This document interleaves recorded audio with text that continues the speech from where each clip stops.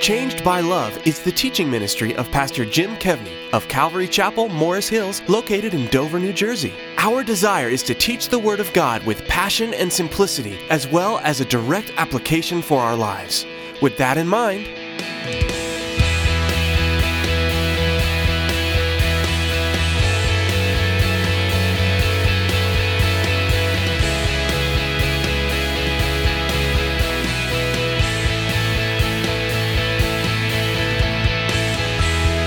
let this cup, the cup of God's wrath, pass from me. And heaven was silent. So what is it? Nevertheless, not my will, but thy will. And so when we suffer, instead of living how we used to, instead of living how we're wired and reacting how we're wired, it's so important for us to remember that God is good. It's so important for us to remember that God is in control. It's so important for us to remember that our troubles are temporary and eternity is coming. have you noticed that when we reach the point in life where things start to fall apart, it is easy to question what God is doing? In today's message, Pastor Jim takes us back to another time when a great difficulty was waiting for Jesus, the only perfect person to walk the earth. Jesus was going to die, and he asked God if there was any way to avoid it. However, he also recognized that God was in control, though God wasn't answering right away. We too can lean on that truth. When life gets tough and we can't see hope, God is still in control. With that in mind, here's Pastor Jim in the book of 1 Peter chapter 4 with part 2 of his message entitled, 3 Important Decisions. You have to stay with me here because this is very, very important. This is a hugely important basic to Christian living. And remember we said now we're moving into the Christian living section of Peter's letter, Peter's epistle here. Okay, and so what is he telling us here? That your and my willingness to suffer for the Lord Jesus Christ, your and my willingness to suffer for the kingdom of God is an evidence to you, to all of us, and to the whole world that the grace of God is upon you. It is an evidence you're willing to suffer for the kingdom of God is an evidence to everyone that you have undergone what the Bible calls the new birth. That you were once dead in your trespasses and sins, but now, by grace, through faith in Jesus Christ, God has born you anew, and you are now a child of God destined for the kingdom of God. It proves that you are now a child of God. It proves that you are now a citizen of heaven. And what's happening? The pull of earth is losing its grip on your soul as now you realize more you are being pulled towards the things of God. What's happening? You are beginning to make a break with sin. While it's not your practical experience that you don't make a total break with sin, it is now becoming the desire of your heart that you would no longer walk in your old ways. And what's happening is obeying God is now more important to you than avoiding hardship. You would actually rather be obedient to what God commands, even if you know it brings trouble into your life. Now, we live in a contemporary Christian culture that, we always tend to be off in so many different ways. And one of the things we're always talking about is we got to go to the mountaintop, right? And I love the mountaintop. Trust me, I love the mountaintop. But I think if we're honest, most of us can honestly say that we've met God more in the valleys than we have in the mountaintop. We've met God more in the place of testing and refinement than we have in the areas of, let's say, success, right? Because when there's success, we tend to be like, well, of course the success, God, check me out, man. I mean, what do you think, right? But when there's failure, we tend to be like, how did this happen to me?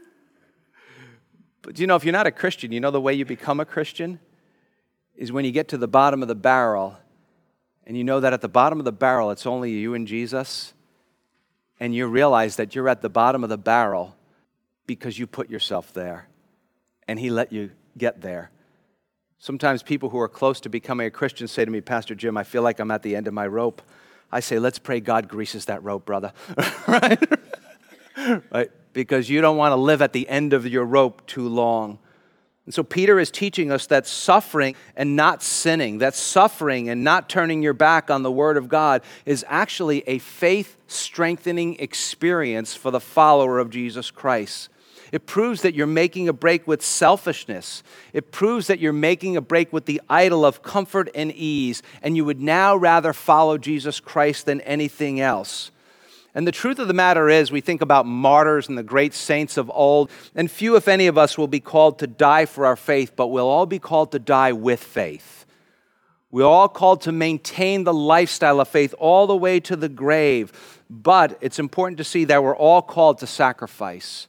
We're all called to sacrifice our time and our money. We're all called to sacrifice our personal peace, our comfort level, and even our pride for the Lord Jesus Christ.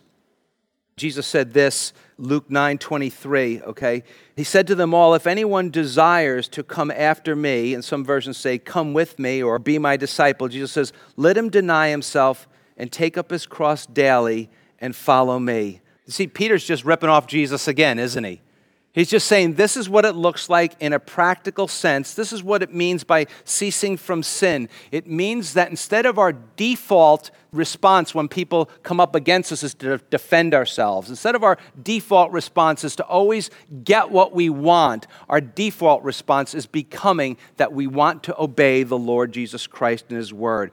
And who modeled this better for us than the Lord Jesus Himself? That same chapter, Luke chapter 9, verse 51 says, now it came to pass when the time had come for him to be received up, that he steadfastly set his face to go to Jerusalem. Jesus knew when it was time to go to the cross, his attitude, his mind was, that's where I'm going to go. Jesus armed himself with an attitude that it is better to suffer in the will of God than to have it easy outside the will of God. So, contemporary Christian culture again, what do we say? Well, a lot of people say, well, just settle your business with God today. Come up to the front and invite Jesus into your heart. And it's almost like you're buying life insurance or something like that, and you'll never have to worry again. And then you can go your own merry way. That's not what the Bible says.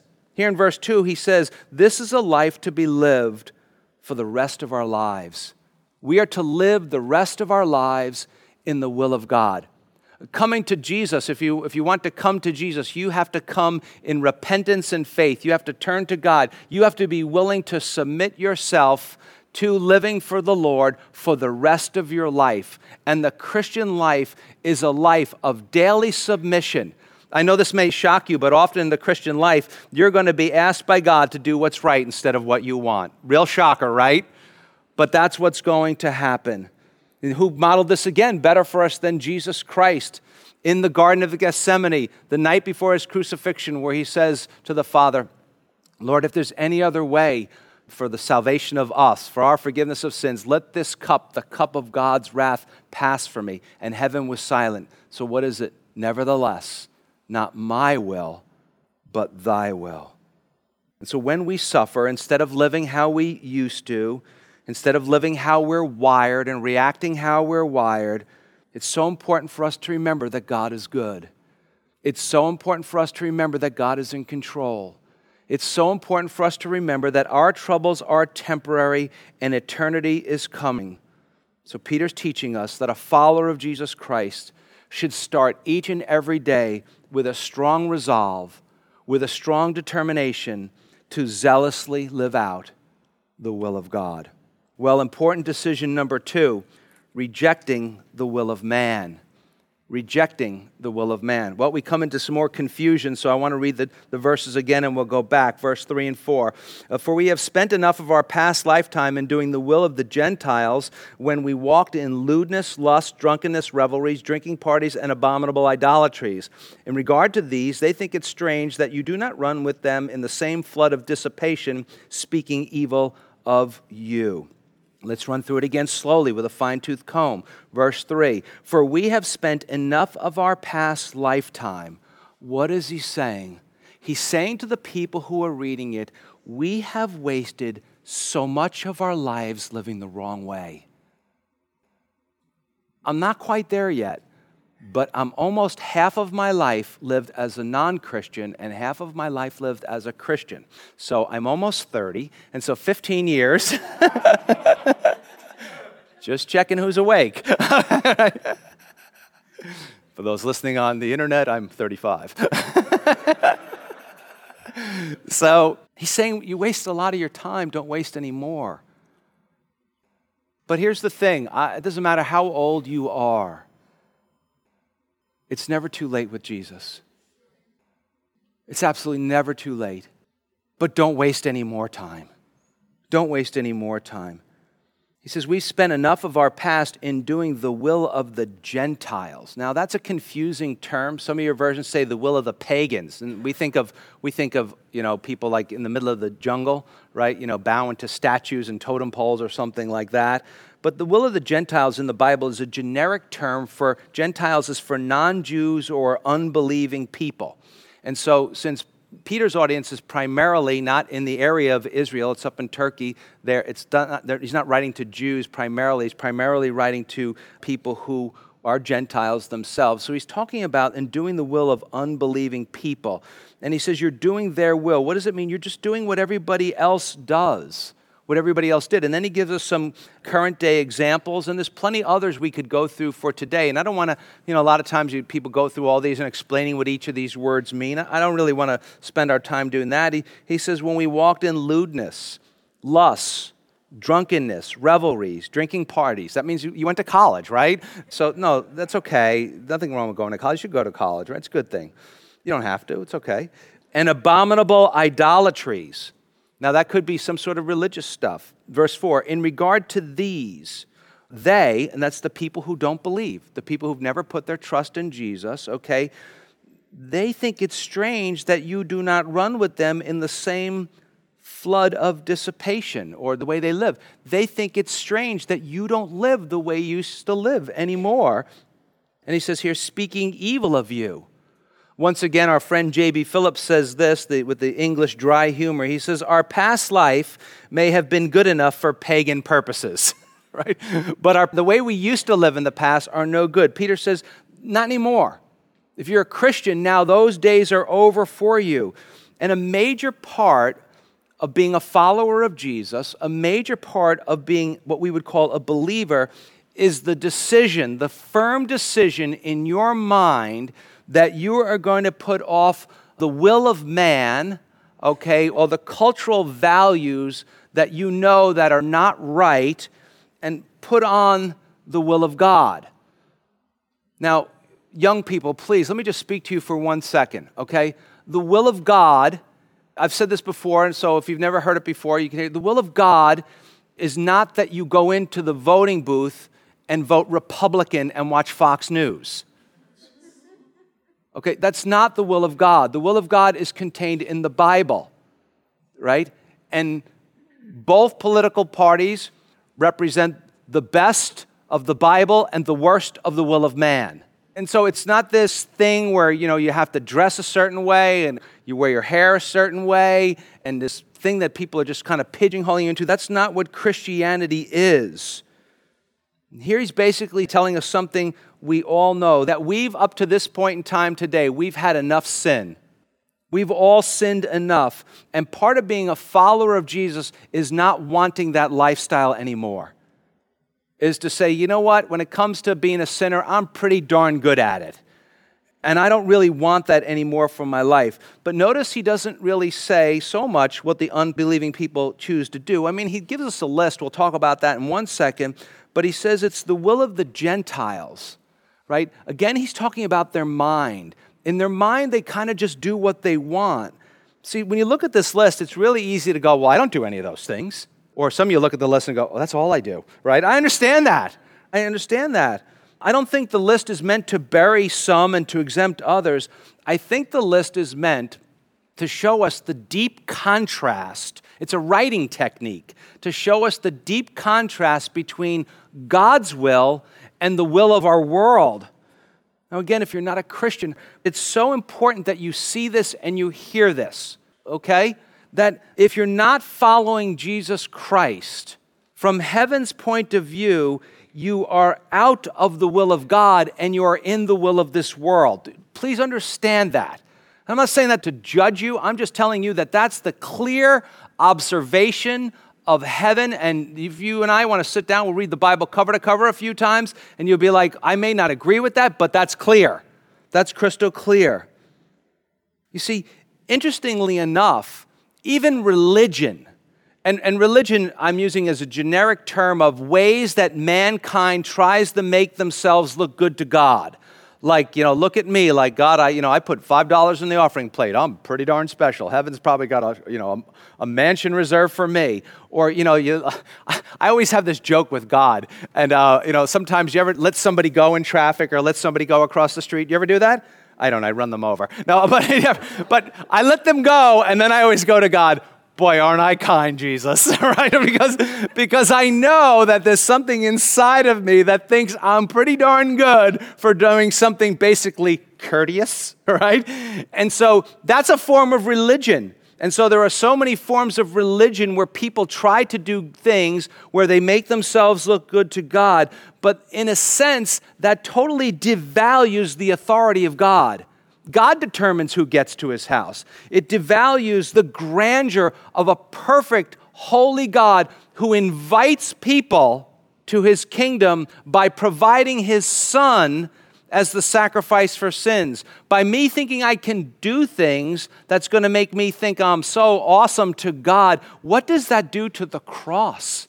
It totally devalues what Jesus Christ has done for us.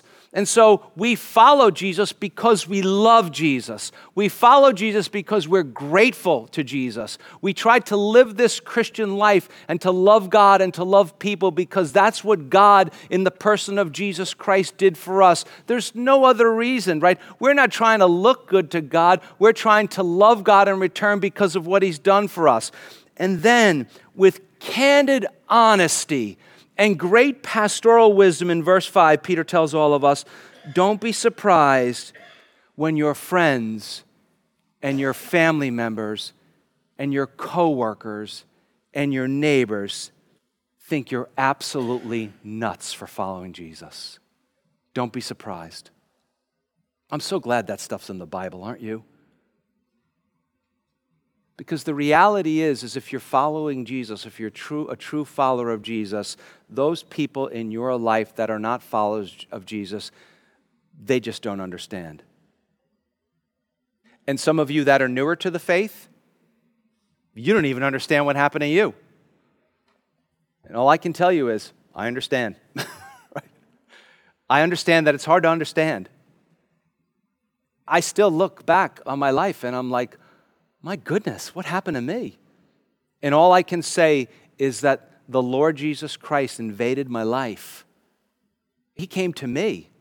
I didn't come to him. He came to me. Peter says here, don't be surprised when you do not run with them. I love that phraseology, right? Don't be surprised when you don't run with them. Don't be surprised when you're not chasing all of the same things that they are chasing for significance and value and self-worth, and you're not, working your way to the top with a cutthroat mentality. He says, don't be surprised when you don't run with them that they speak evil of you. Don't be surprised when they start to slander you. Well, why is that? Well, we don't want to be hypocrites. But if you're really trying to live the Christian life and you don't participate in certain things, it's very convicting to the souls of people who they're wrestling with God now by watching your life. And here's the reality. It's a lot easier to critique you than it is to change. And those of you who became Christians later in life, you know that because that's what you were. That's what I was. And you were the one in the kitchen at the family party going, what happened to so-and-so? They're one of these Jesus people now. And now you're going to walk into the kitchen and you're going to find out that you're the one that they're talking about because they simply don't understand.